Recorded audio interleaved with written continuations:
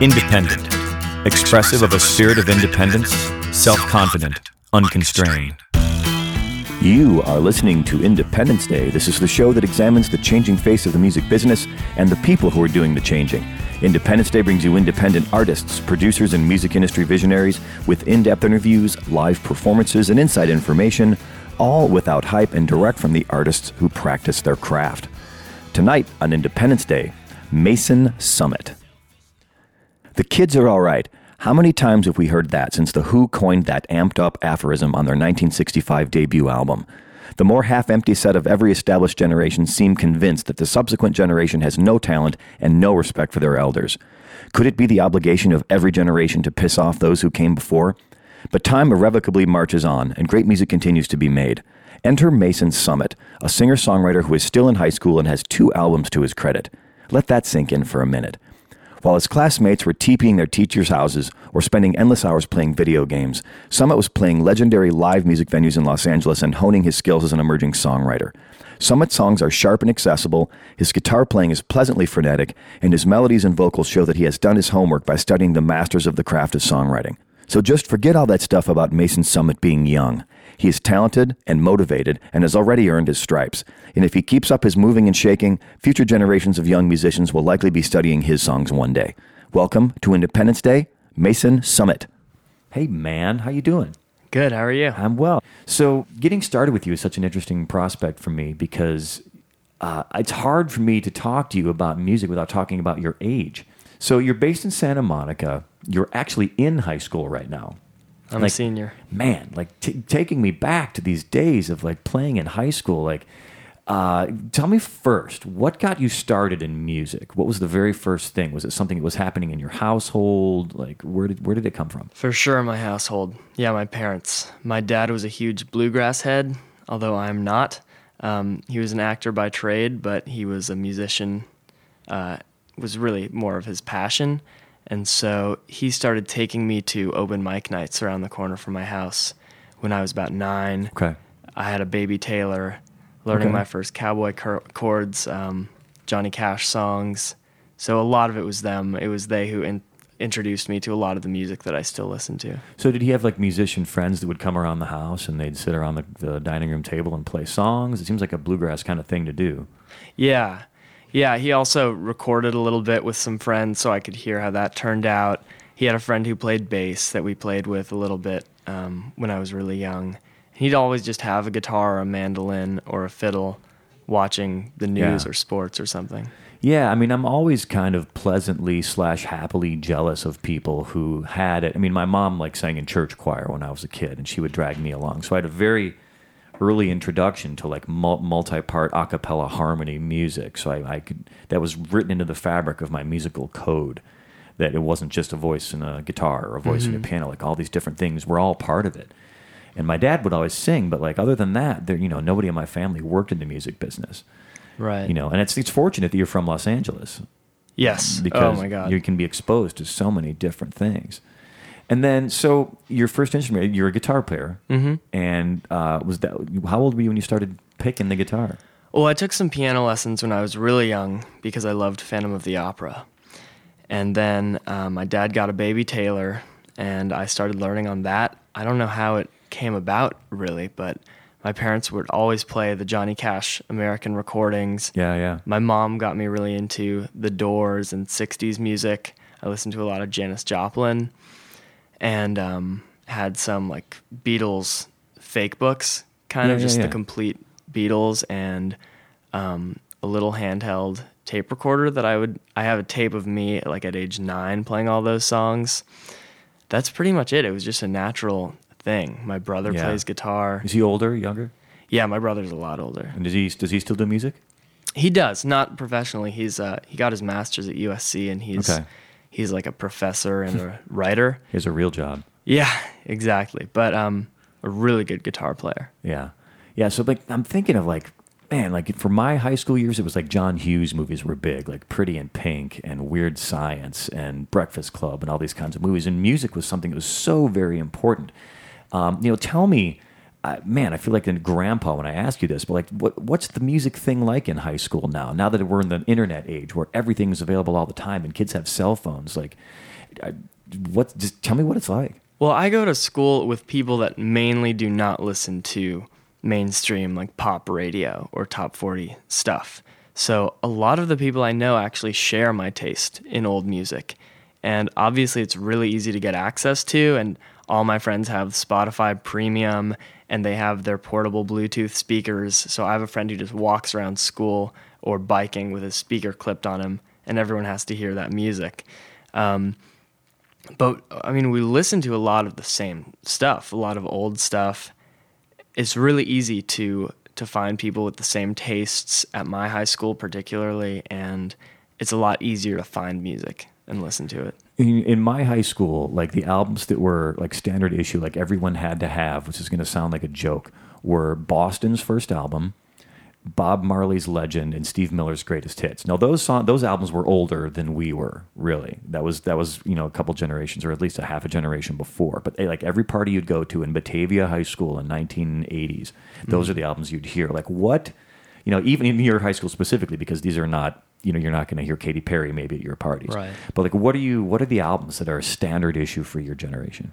Well, I think party music is a different thing. I probably don't listen to a lot of music that gets played in those situations. But albums that kind of a lot of people at my school can just connect over. I think Elliott Smith is pretty universal for a lot of people. I find a lot of people who I wouldn't expect to listen to that kind of music who do. I'd say like any of his albums. Yeah, and then when I say party, I'm using the term very loosely. Right. Well, when I'm talking like jumping off the roof into the pool type of party. Course. I'm talking about like a party for us was where I grew up. Literally, you'd go to the middle of a cornfield where none of the other adults were around, and someone had some beer or a keg or whatever, and you'd start a bonfire, and everybody would sit on the tailgates of their trucks and listen to Led Zeppelin. That was a party. It's not like the kind that you're imagining. Right, of course. The weird science style parties. Well, I guess when I'm hanging out with a group of friends, this band Girls from San Francisco that broke up a couple of years ago, they came out with 3 records, 2 albums and an EP. They're really good. They're emotional, but they're also feel-good music, if that makes sense. If I'm just playing records with friends, there's a lot of Elvis Costello, Jeff Buckley. Grace, yeah. I'd say, has held up pretty well over the past years. A lot of people seem to love early Weezer at my school, which I can get into that. I think it's funny because I feel like every school, has its own little ecosystem, and in college to a certain extent too, where like there's the big meta music that's always out there, like the stuff the big labels are pushing. But then someone in some school, like Jeff Buckley, for example, someone somewhat esoteric, or maybe even Elliott Smith, where someone's a really big Elliott Smith fan, and then it goes sideways. Like how much of the music at your school do you think comes from peers as opposed to parents' collections or older siblings' collections? Well, I like to think I've propagated a lot of music at my school. I got a lot of my friends into this band, the Pernice Brothers. Over the past few months, I show them to one friend who's always carrying his speaker around, right? And then everyone's hearing it. The same goes for like Elliott Smith for sure. Ever since I started listening to him, I've turned so many friends on him. So where did you hear about like Elliott Smith or the Pernice Brothers? I learned about Elliott Smith from my 8th grade girlfriend, who told me to check him out. And I did the summer before 9th grade, so perfect timing for a high school soundtrack. The Pernice Brothers, my mom's friend told me that my voice sounded a lot like the guy from the Pernice Brothers, Joe Pernice. So I checked out his first little alt country band, the Scud Mountain Boys, and then I checked out the Pernice Brothers, and they're incredible. Yeah. Also, John Bryan's first album has been something that in recent months I've shown a lot of people. It's not actually available on iTunes or Spotify, so it's pretty hard to come by. But that has become big for a lot of my friends recently. Yeah. And are your friends, and here's like the big gold star question of all. Since your friends, you've got Spotify, you've got Pandora, you've got all these streaming services. Are you and your friends buying music? Physical music. I mean, not CDs. I know tape has made a big comeback in some circles, cassette tapes, right. Because a lot of bands are signed to these indie kind of garage rock labels like Burger Records or something, and tape is cheaper to produce, so a lot of people are coming out with tapes, and so they'll buy them at shows. Records, a lot of my friends have record players, like Crosley does a lot of kind of cheap little turntables, and I see those quite a bit. CDs, no. I'd say most of my friends illegally download or stream music on Spotify. I like to have my music with me even without internet access, so I tend to buy stuff on iTunes still, right, instead of Spotify. So yeah, because that's the big break. That was the big shift, and that happened for my generation. I mean, we've got a foot in either camp, where it's like we grew up. I mean, good God, when I was a young kid, I remember 8-track tapes, which was the most archaic and ridiculous format that music has ever been foisted upon the general public. LPs were around, and cassettes were the big format. Then CDs showed up, and like it always continued to morph. And now that it's been disconnected from a physical product, it's different how people go about purchasing their music or not purchasing their music. You said something a minute ago where you said the John Bryan album, his first album, is not on Pandora or Spotify and therefore is hard to find. Like that sentence kind of amuses me a little bit, because there's got to be ways to get copies. It's just not on the streaming services. Right. I mean, you can order a CD of it from Amazon. Right. Yeah. So that makes it difficult to find. Yeah. Because difficult meaning you actually have to purchase it. Right. Well, you have to purchase it, copy. and then you have to have a physical copy. Yeah. Have to put it in your disk drive. If you have a disk drive on your computer, because a lot of the Apple stuff doesn't even have optical drives true. anymore. Some Anyway, I'm talking with Mason Summit. He's a young singer-songwriter. He's based in Santa Monica, California. You should check him out, man, because he's doing great things already, and he's got great things ahead of him. He's got a brand new record that just dropped just late last year in November. The record is called Loud Music and Soft Drinks. We're going to play a track from this to see what you guys think of it. This is called Right Mind. Mason Summit on Independence Day.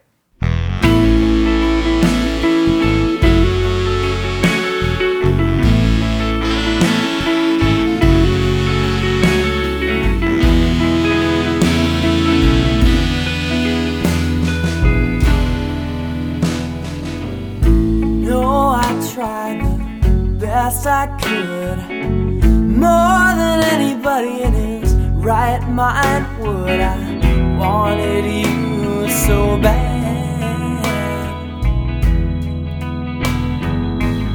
tried so hard to hold on, wrote you all those bad songs. Maybe I was mad, but a man that wants you all to himself ain't gonna get what he wants. No, no, no.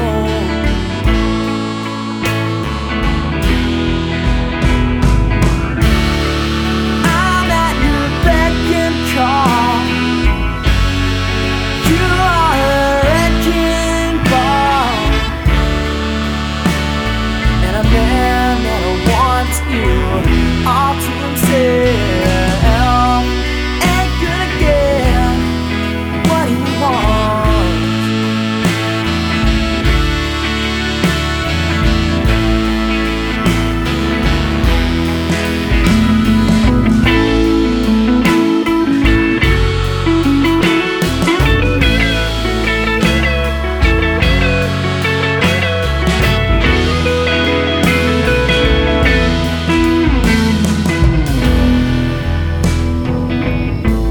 Not a question of dedication, just a very complicated situation. I know that I have been had, because I'm at your beck and call. You are a wrecking ball. You are a wrecking ball, man that wants you all to himself ain't gonna get what he wants. No,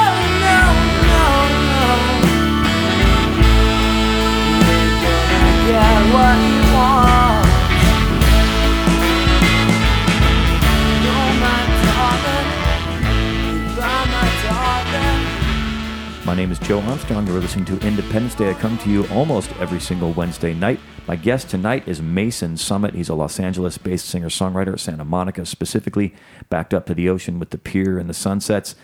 He's got 2 records out already at the tender age of 18. His first record is called Absentee, but his brand new record called Loud Music and Soft Drinks was just released late last year. That's a track, Right Mind, from that record.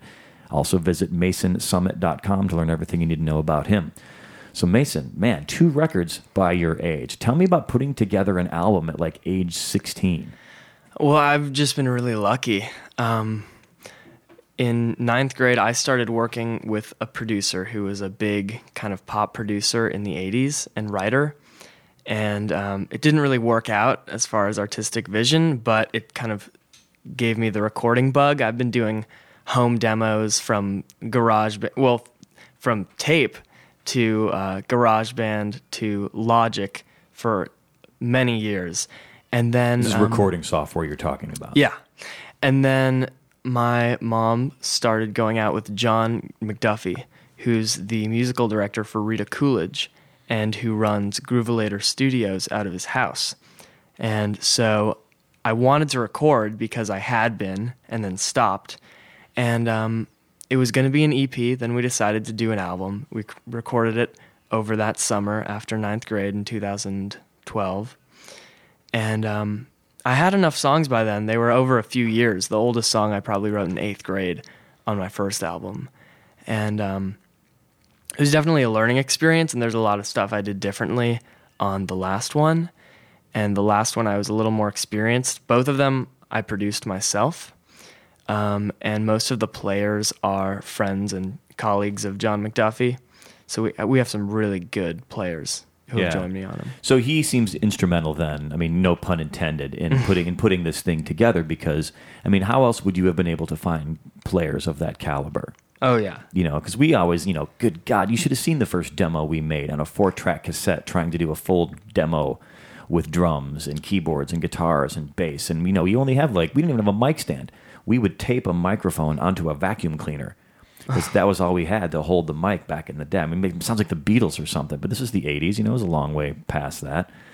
But then, you said you started on cassette. Was it like a 4-track, multi-track thing or just like a handheld thing? Yeah, when I was 9, I remember for some reason I was inclined to record my songs, and I had a Radio Shack handheld tape recorder. So just a little tiny thing. Tiny one, yeah. And then in 6th grade, I started doing the most lo-fi you can get digitally, which is just recording with my internal computer mic on the GarageBand program. Yeah. And then I started using USB mics by Blue and kind of starting to multi-track and get better at that. Recently, I got Logic. I haven't used it too much. I do have a 4-track tape recorder and an SM57 in my garage, but it's kind of a hassle. Yeah. What do you mean by that? Well, it is, I have to admit, a lot easier to record digitally than on tape, although I understand the appeal. Yeah. My duo recorded an EP this summer that was on tape. We didn't record ourselves, but ribbon mics, huge reel-to-reel tape, an old Tascam, all analog. That was a totally different experience. And where did you, is this someone's studio or is it a friend of yours or who's got this analog stuff? Well, a friend from school, Sebastian Jones, his dad, David O. Jones, is, I think he's a realtor by day, but by night he's a punk rock bass player and a studio gearhead. And so in their garage in Santa Monica, they have all this equipment that Dave has acquired over the years. Really cool compressors and amps and guitars, upright bass, and we could do it all there.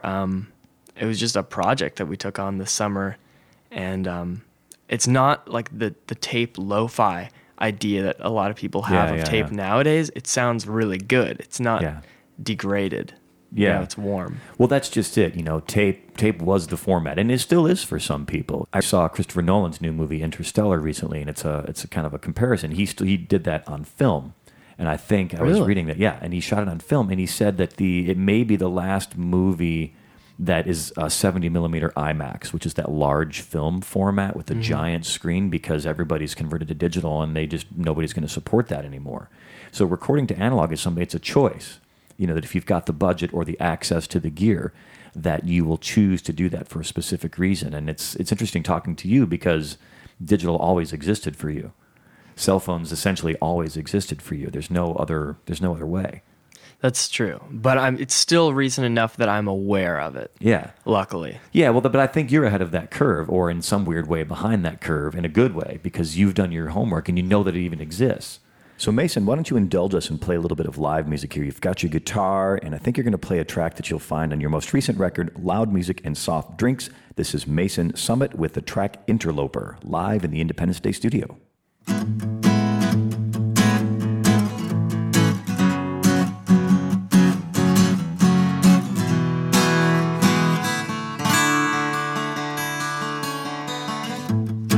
I am an interloper. I don't belong here in your world. I can't fit in to your life. I'm like a misfit piece in a poorly made jigsaw puzzle. I should have seen you in my backyard, should have known you while I could. Now I'm trespassing and it's awkward when you find me kneeling on your floor. Don't try and answer my prayers anymore.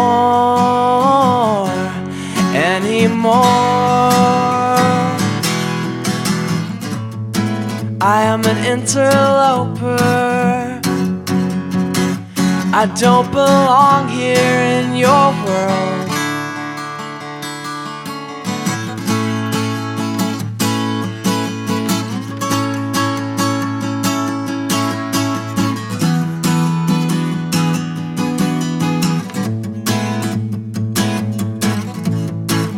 I've said enough, I've said too much, and this is no mistake, this is how it's supposed to be.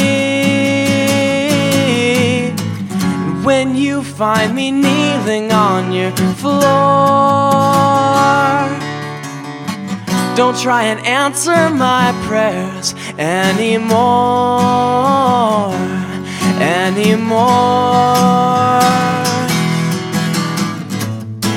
I am an interloper. I don't belong here in your world.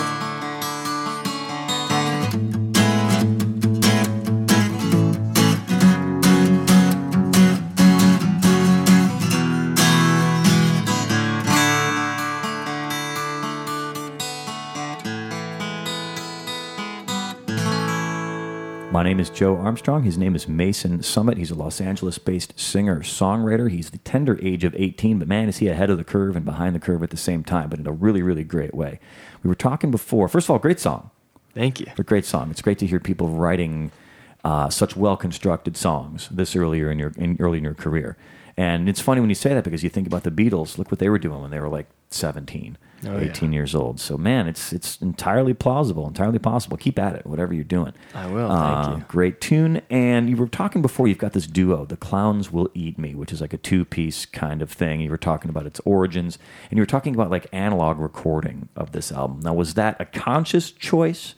Because you could have done it at home on Logic just as easily, but did you consciously choose to do it on analog recording? Well, I'll tell you, over the past, like the school year that we were actively this duo, we would write a song in one night and then stay up really late recording it really methodically on first GarageBand and then on Logic.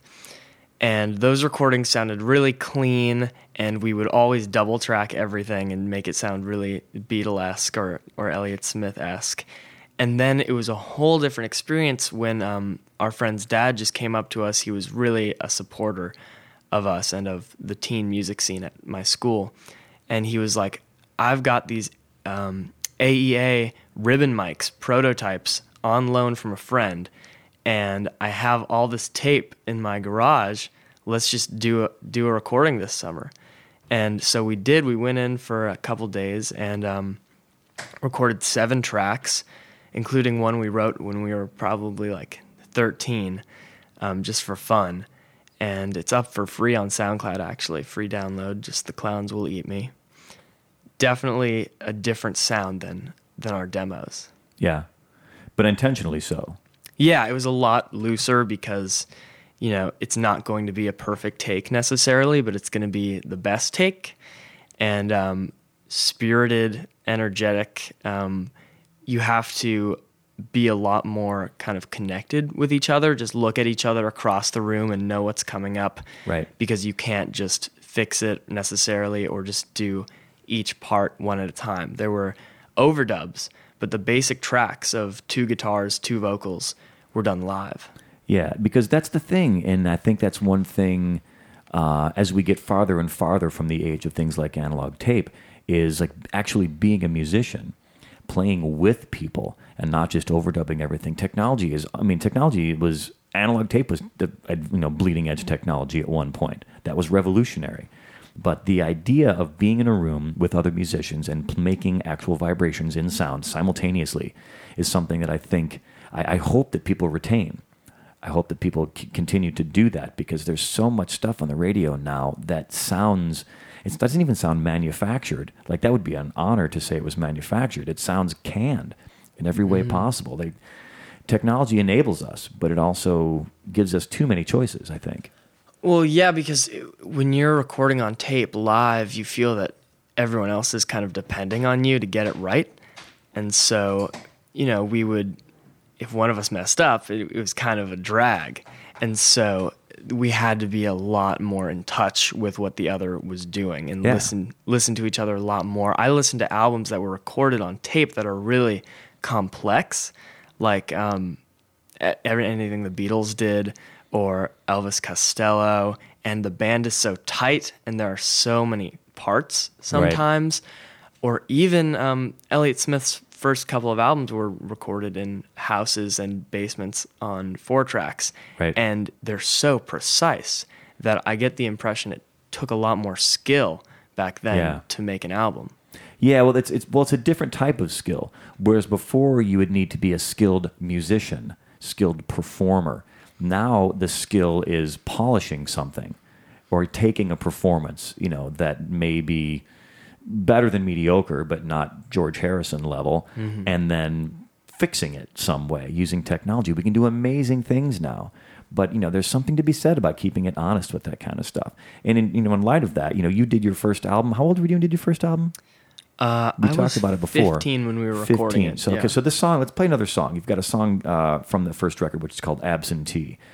So what is this song, and how old were you when you recorded this? When you wrote it, I'm sorry. Like if you're recording it at 15. I was 15 when I wrote it as well. Okay. I wrote it pretty soon before recording it. It's the first track of my first album. Okay, and we come back. I really want to touch on a subject I've been thinking about all week when I knew you were coming in, which is where do you're 15. What are you writing about? You know what I mean? Like you're not writing about needle and spoon in the basement like Keith Richards. You're not a heroin addict by the age of 15. There's a certainly amount of artistic license, but I want to come back and touch on that. So let's play the song first. So this is Mason Summit playing a track, Absentee, from his first record. This is What Will Become.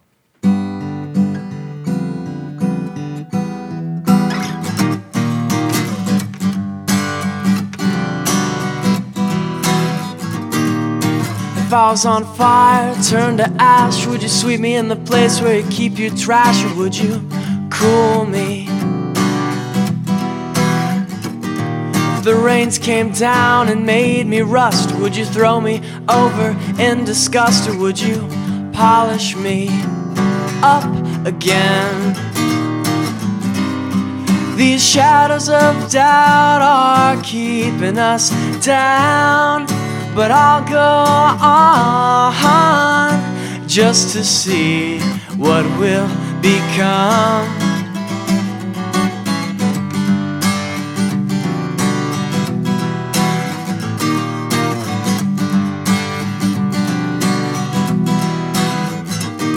If the earth should quake, the concrete split, I'd pull you out from under it. I'd pull you out. 'Cause I need you more than I need myself, and the truth is, I don't wanna screw things up again. These shadows of doubt are keeping us down, but I'll go on just to see what will become.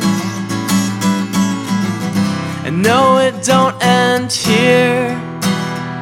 With any luck, we'll just go on and on and on and on.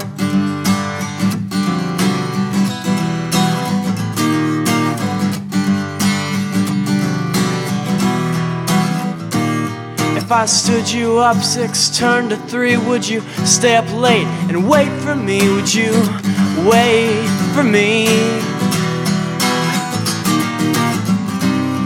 These shadows of doubt are keeping us down, but I'll go on just to see what will become. No, it don't end here. With any luck, we'll just go on and on and on and on and on and on and on and on.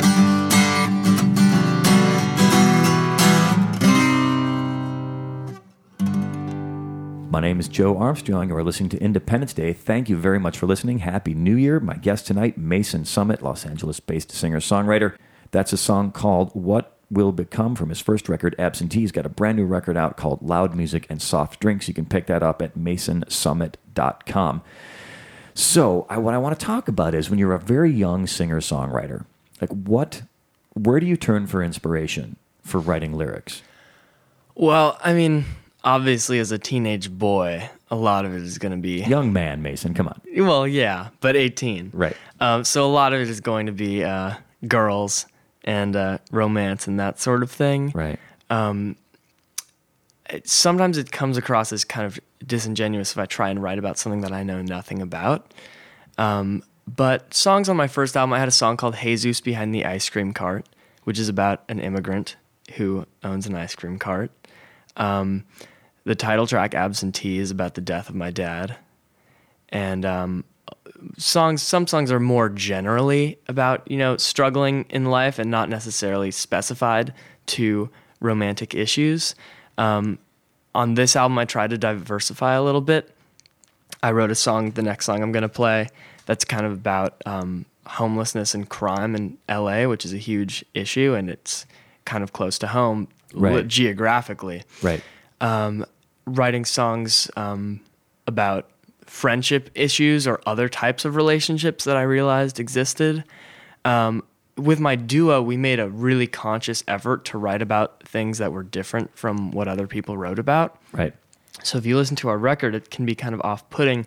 We have a song from the perspective of a divorced father spending Christmas with his son who wants to be with his mom. We have a song about murder called Safe.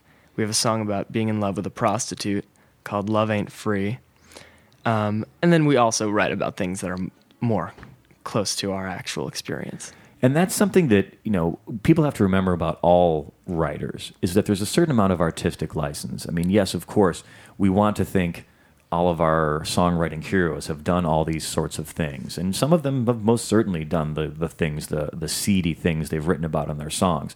But some people couldn't possibly have been through all those sorts of things and still be a functional human being. And it's fascinating to me to see where different people blur that line, where they bend that line, where they draw that line. Where in your case, as a young singer-songwriter, there's different experiences that you're going to have, different things you're going to be writing about. There's the things in your immediate world.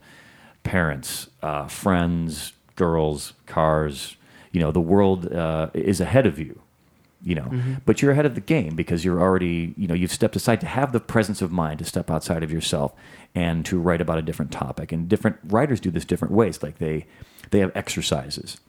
They will play like today I'm going to write a song about, it's got to be third person, and it's got to name a place in it. Like Tom Waits songs always names places. Yeah. Like every Tom Waits song, Johnsburg, Illinois, 9th and Hennepin, specific places and specific times. And you can do that because writing is like a muscle. It's like an exercise, and you have to work it out. You have to like work that muscle to get good at it. I mean, some people are just blessed. Like I feel like Randy Newman could 10 songs could fall out of his pocket while walking across a street corner, you know. But most of us have to work at it, and even the great ones work at it. Do you, as a writer, do you have a process? Do you, like every day, do you try to get something down? You just wait for the lightning to strike? What do you do? I wouldn't say I'm prolific in any way. I mean, right now I'm lucky if I get one song a month. I'd say that's pretty prolific for some people. Well, maybe, but relative to a lot of other people I know, or what it seems like a lot of my favorite artists, how often they write, I would like to be writing more than I am. And it's because I have all these things in my head when I'm writing. Like, I want to write a song in a different key with a different strumming pattern that's about something else. Yeah. Or I want to use a specific chord in a song. So that kind of holds me back sometimes. As far as writing, I mean, I really am listening to every component of a song that I like and kind of extrapolating from it. Yeah, having those types of ears, like a producer's ear. You know, like I was driving home from work last night and listening to a song from the new Decemberist record, and I was thinking, man, I really like the way this record sounds. It sounds pretty simple. You know, I'm not hearing a lot of things. It's kind of a ballady song. And then I thought, well, let's listen to this. Let's count the instruments. What am I hearing? Drum set, bass, vocal, of course, doubled sometimes, acoustic guitar, main rhythm part, also somewhat doubled in some parts. And then you've got some pedal steel. You've got Gillian Welch singing some background vocals, probably David Rawlings too. You've got a piano. You've got tambourine. Some people don't think about those sorts of things. They hear a song en toto as itself. Mm-hmm. But when you make music, you can pluck out those certain things. And then when you go to do your own music, you apply that same sort of thing to it. You know, in terms of arranging, let's talk about arranging a little bit. Like you come up with a song, whether it's with your duo or you're on your own. How do you decide how you're going to dress it up? Well, I have a lot of friends who have heard my new album and have been a little bit disappointed, I think, because of the way I chose to arrange and produce it. Because whenever I play live, the way it happens is that I'm just playing with my acoustic guitar. And so that's how the songs kind of naturally sound to some people. But whenever I'm writing a song, I am usually thinking of other band arrangements to go with them. Like while you're writing it? Yeah. Yeah, I do too. I write songs acoustically, pretty much exclusively. But a lot of the songs on this album ended up electric. Mm-hmm. There's not a lot of acoustic guitar on it. So even though it's the way they started, there's always the seed of that in my head of how I'm going to arrange it, how I'm going to produce it. And it's funny, I like that you said it that way too, because that's exactly how myself and other people I've worked with, how they think about it too. Like there's a Rhodes part or a Wurlitzer part or a Hammond part, or I know from the moment I start writing that song, I'm going to put a tambourine with every other snare hit.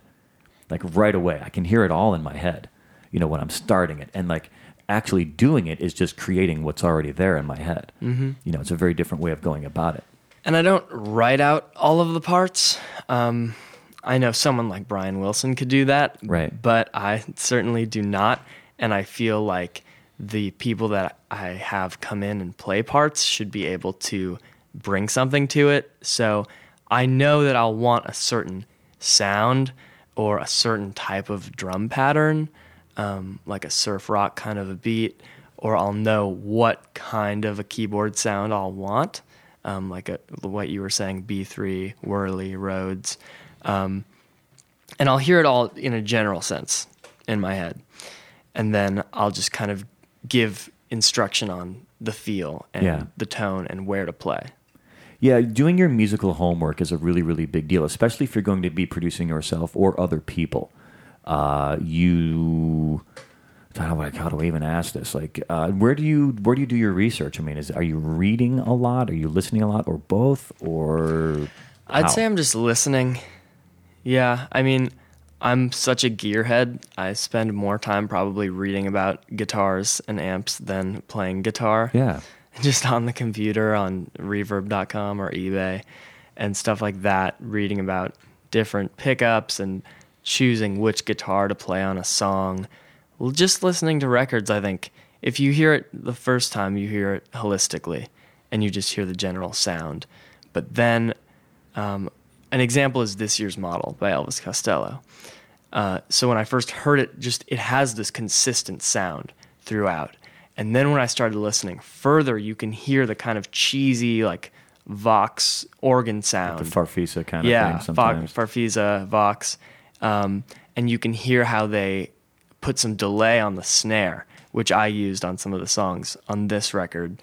And even just how it's mixed, it's such a good sound. And you have to know how they did it. Yeah. Are there records that you find it hard to listen to because of the way it sounds? Yeah, there definitely are. I think it's a problem I sometimes have with the Smiths. Yeah. Because I love the Smiths, but the production on their albums is so dated. Yeah. No offense, but the gated reverb on the snare. I love Johnny Marr's jangly guitars, but mainly, the drums and that sort of thing. I wouldn't say it's hard for me to listen to them because I think they fit in so well with that time that it works for their songs, and I can't imagine it any other way. Leonard Cohen is someone who I have that issue with because I love his songs, but it's really hard for me to get past the backup vocals and the production choices. It sounds very overproduced sometimes. Like, he has a huge band that's really good, but ever since the 60s, he's been bringing in like choirs and strings to really simple songs. And his last album, the songs were really good, but it sounded like he was using like keyboard brass and bass and kind of some drum samples. Yeah. And it was kind of disappointing to hear something kind of sterile. And that's what guys like Rick Rubin and T-Bone Burnett, I think, do better than almost anybody, is it's what you don't put on there that's going to make it good or make it unique or make it special in some way. Because it's easy to just, especially now that we all have unlimited tracks and we have unlimited virtual instruments, we can just keep throwing stuff on the wall and seeing what sticks, and overdoing stuff. And there's something to be said for this Phil Spector, like the wall of sound, and overproducing something kind of becomes its own thing. But when you strip away anything that doesn't need to be there, and like you referenced those Johnny Cash records that Rick Rubin did before, or so much stuff that T-Bone Burnett has done, it reveals what's there, and hopefully what's there is really, really fantastic. That kernel, that initial idea, that inspiration. And it's great to talk to someone, especially of your generation, who thinks in these terms, who has read enough and listened enough to know that how it sounds is important as the song itself. Well, because it really affects how you interpret the song. I think how it affects you. Yeah. And I love Rick Rubin. I love T-Bone Burnett. I'm a huge fan of his production. He knows how to have a big band and a lot of instruments and make it sound like it's not. Yeah. Like if you listen to King of America by Elvis Costello, they're really top session musicians, and there are a lot of parts, but it sounds natural somehow. It's just his touch. Yeah, and that's something that's kudos to you as well, because like the hallmark of a seasoned musician, again, is knowing what not to play, not playing all the notes all the time. And every time I see a young musician, that sounds terrible. So many times when I see a young musician, it's like they're energetic and they're at the beginning of their career and they've got to prove themselves and they want to sing loud and high and play fast, and that's awesome. But it's like a big asterisk by your name. Like, I am a young musician because I'm doing these things. And to see someone like you, or you specifically, who knows when to not play and knows what to leave out, it's a good thing, man. Thank you. Keep it up. So how about another tune? We've got about enough time for, I think, 2 more songs, and we got to get the hell out of here. So what's this next one going to be? Great. This is another track from the album. It's kind of a social commentary of a number. Yeah. In a lonely place. And what are you commenting on? Well, I'm commenting on the downtown homelessness and crime issues. We're talking about downtown Los Angeles, not downtown Santa Monica, right? No, yeah, definitely not. It is an issue there. Yeah. But definitely not on the scale that it is in Los Angeles. Look, man, if I was going to be homeless, I would go to Santa Monica. That'd be the first place I would go. I've lived in Chicago. I have no idea why people are homeless in Chicago. I would crawl if I had to get the hell out of there. Anyway, all right, Mason Summit with another song from his new record, acoustically on Independence Day. This is In a Lonely Place.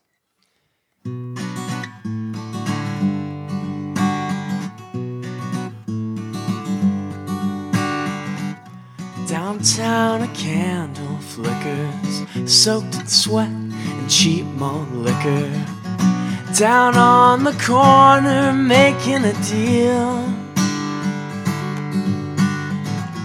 to try and fight that urge to feel in a lonely place.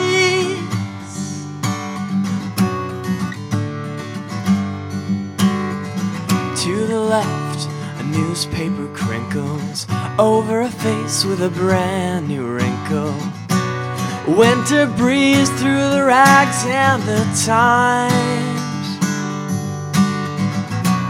through the salty skin and grime, in a lonely place.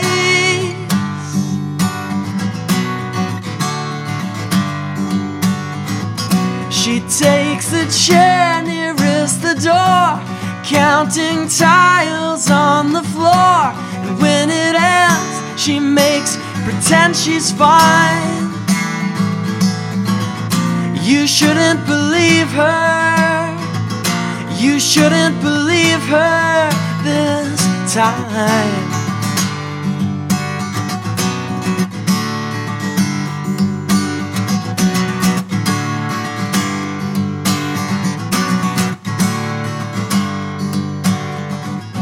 This city's a crime scene burning, walking past itself, never learning. I'll draw the outline in chalk, and maybe someday soon we'll talk. In a lonely place, in a lonely place, in a lonely place.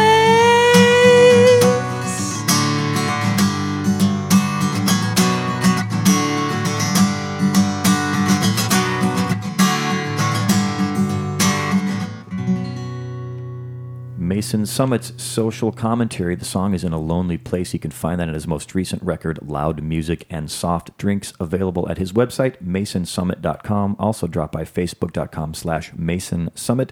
And he's also got a YouTube page, youtube.com/user/The Mason Summit, which sounds very verbose, but there's some cool stuff there too. And everybody's a multimedia artist now. Like, we're all making videos and we're all doing all these things at once. We spent a lot of time talking about like the cool stuff you're doing. You've done a lot of cool stuff already. Thank you.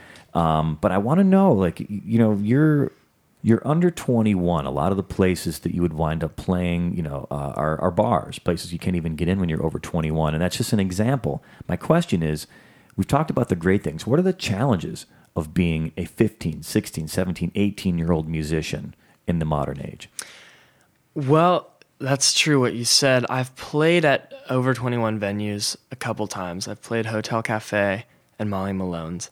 And those experiences were ones that made me not want to do it again because my friends can't come. And they're probably my core audience, realistically. But there are, I have to say, a lot of venues in LA that are willing to give teenagers a chance. And my first booking was from a family connection, and so I think you kind of need that starting point. Right. But after that, I book all my own shows. I can just shoot an email to a venue, and most of the time they respond. That's really how I book my shows. Genghis Cohen, Wits End, all these local places, Room 5, they're really open to new talent. And it was surprising, and it's good. But it is also a challenge because you come across feeling like you have to prove yourself to a lot of people, whether it be the audience or the booker. You have to kind of sell yourself really well and not be afraid to talk about your accomplishments and what you've done and why you want to play there. And sometimes the age can be a positive thing because people will be more impressed with what you've done at that age. And then other times I think they'll think I'm inexperienced. Right. And there's something else that goes along with before you said, like bringing your friends in to see you play. And like that's where every musician's like core audience comes from initially is their friends, the people that are willing to go see them on a place like New York or Chicago or Minneapolis on a Tuesday night at 10 o'clock when it's 14 degrees outside. It's a little easier to get them out in Los Angeles, maybe.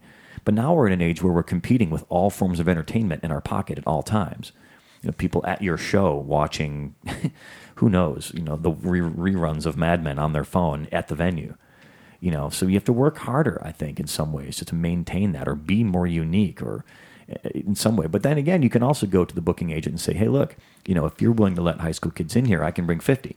Yeah. Because they're all my friends and they're all into what I'm doing. And, you know, maybe they're not buying $10 cocktails, but they're going to buy something. It's easier and it's harder. Yeah. At the same time. The one other thing is that in venues that do allow minors, I end up playing really early. Right. Like 7:30 or 8 or 8:30 if I'm lucky. And oftentimes it's actually because most people can get out there. They don't want to be in Hollywood at 10 o'clock.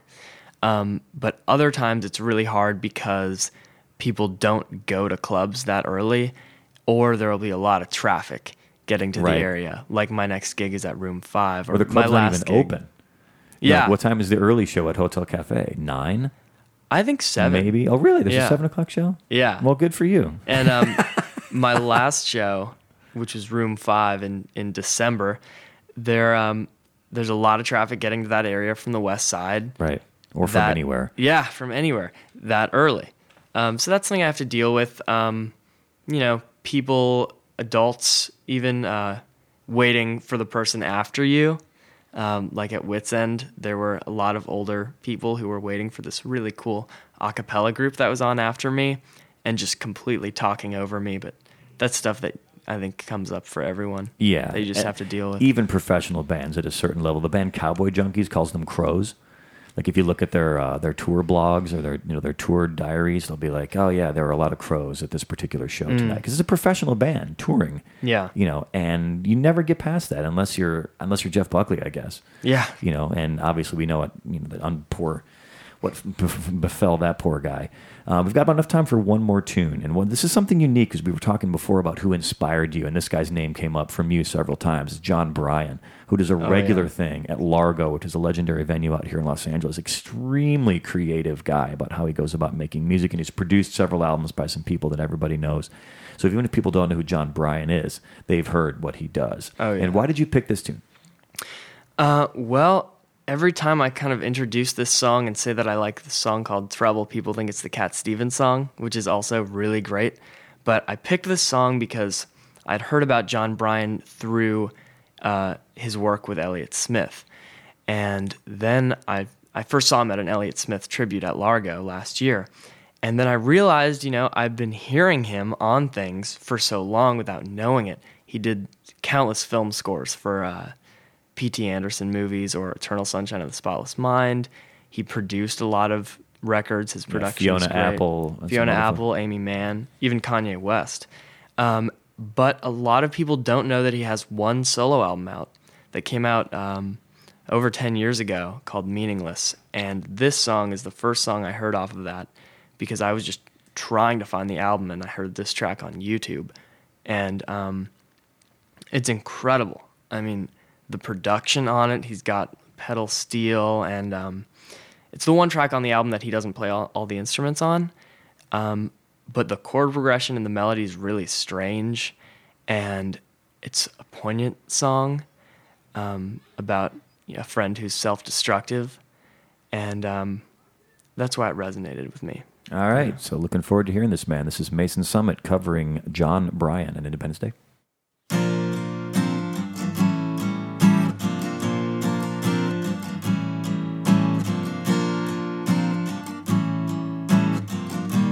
Here's the face of trouble. It's the face I wear,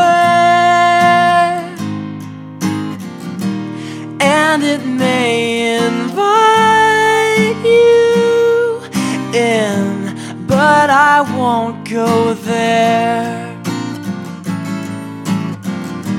Here's a working model that generates despair, and this baby cranks it out, and it will take you out, and I won't care.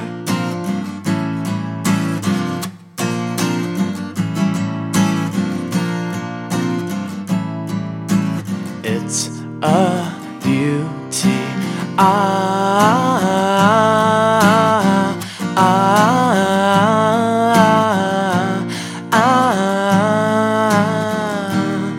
It's the mark of someone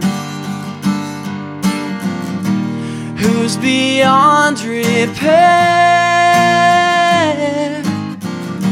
He'll refuse to help himself, thinking only of himself. And though he isn't by himself, well, it's your job now.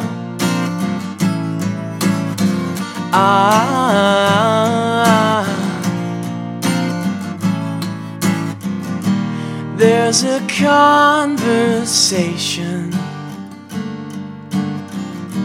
we're about to have, and it's full of twists and turns, half-truths and bacon concerns, from one who never learns to one who never learns, and I never learn.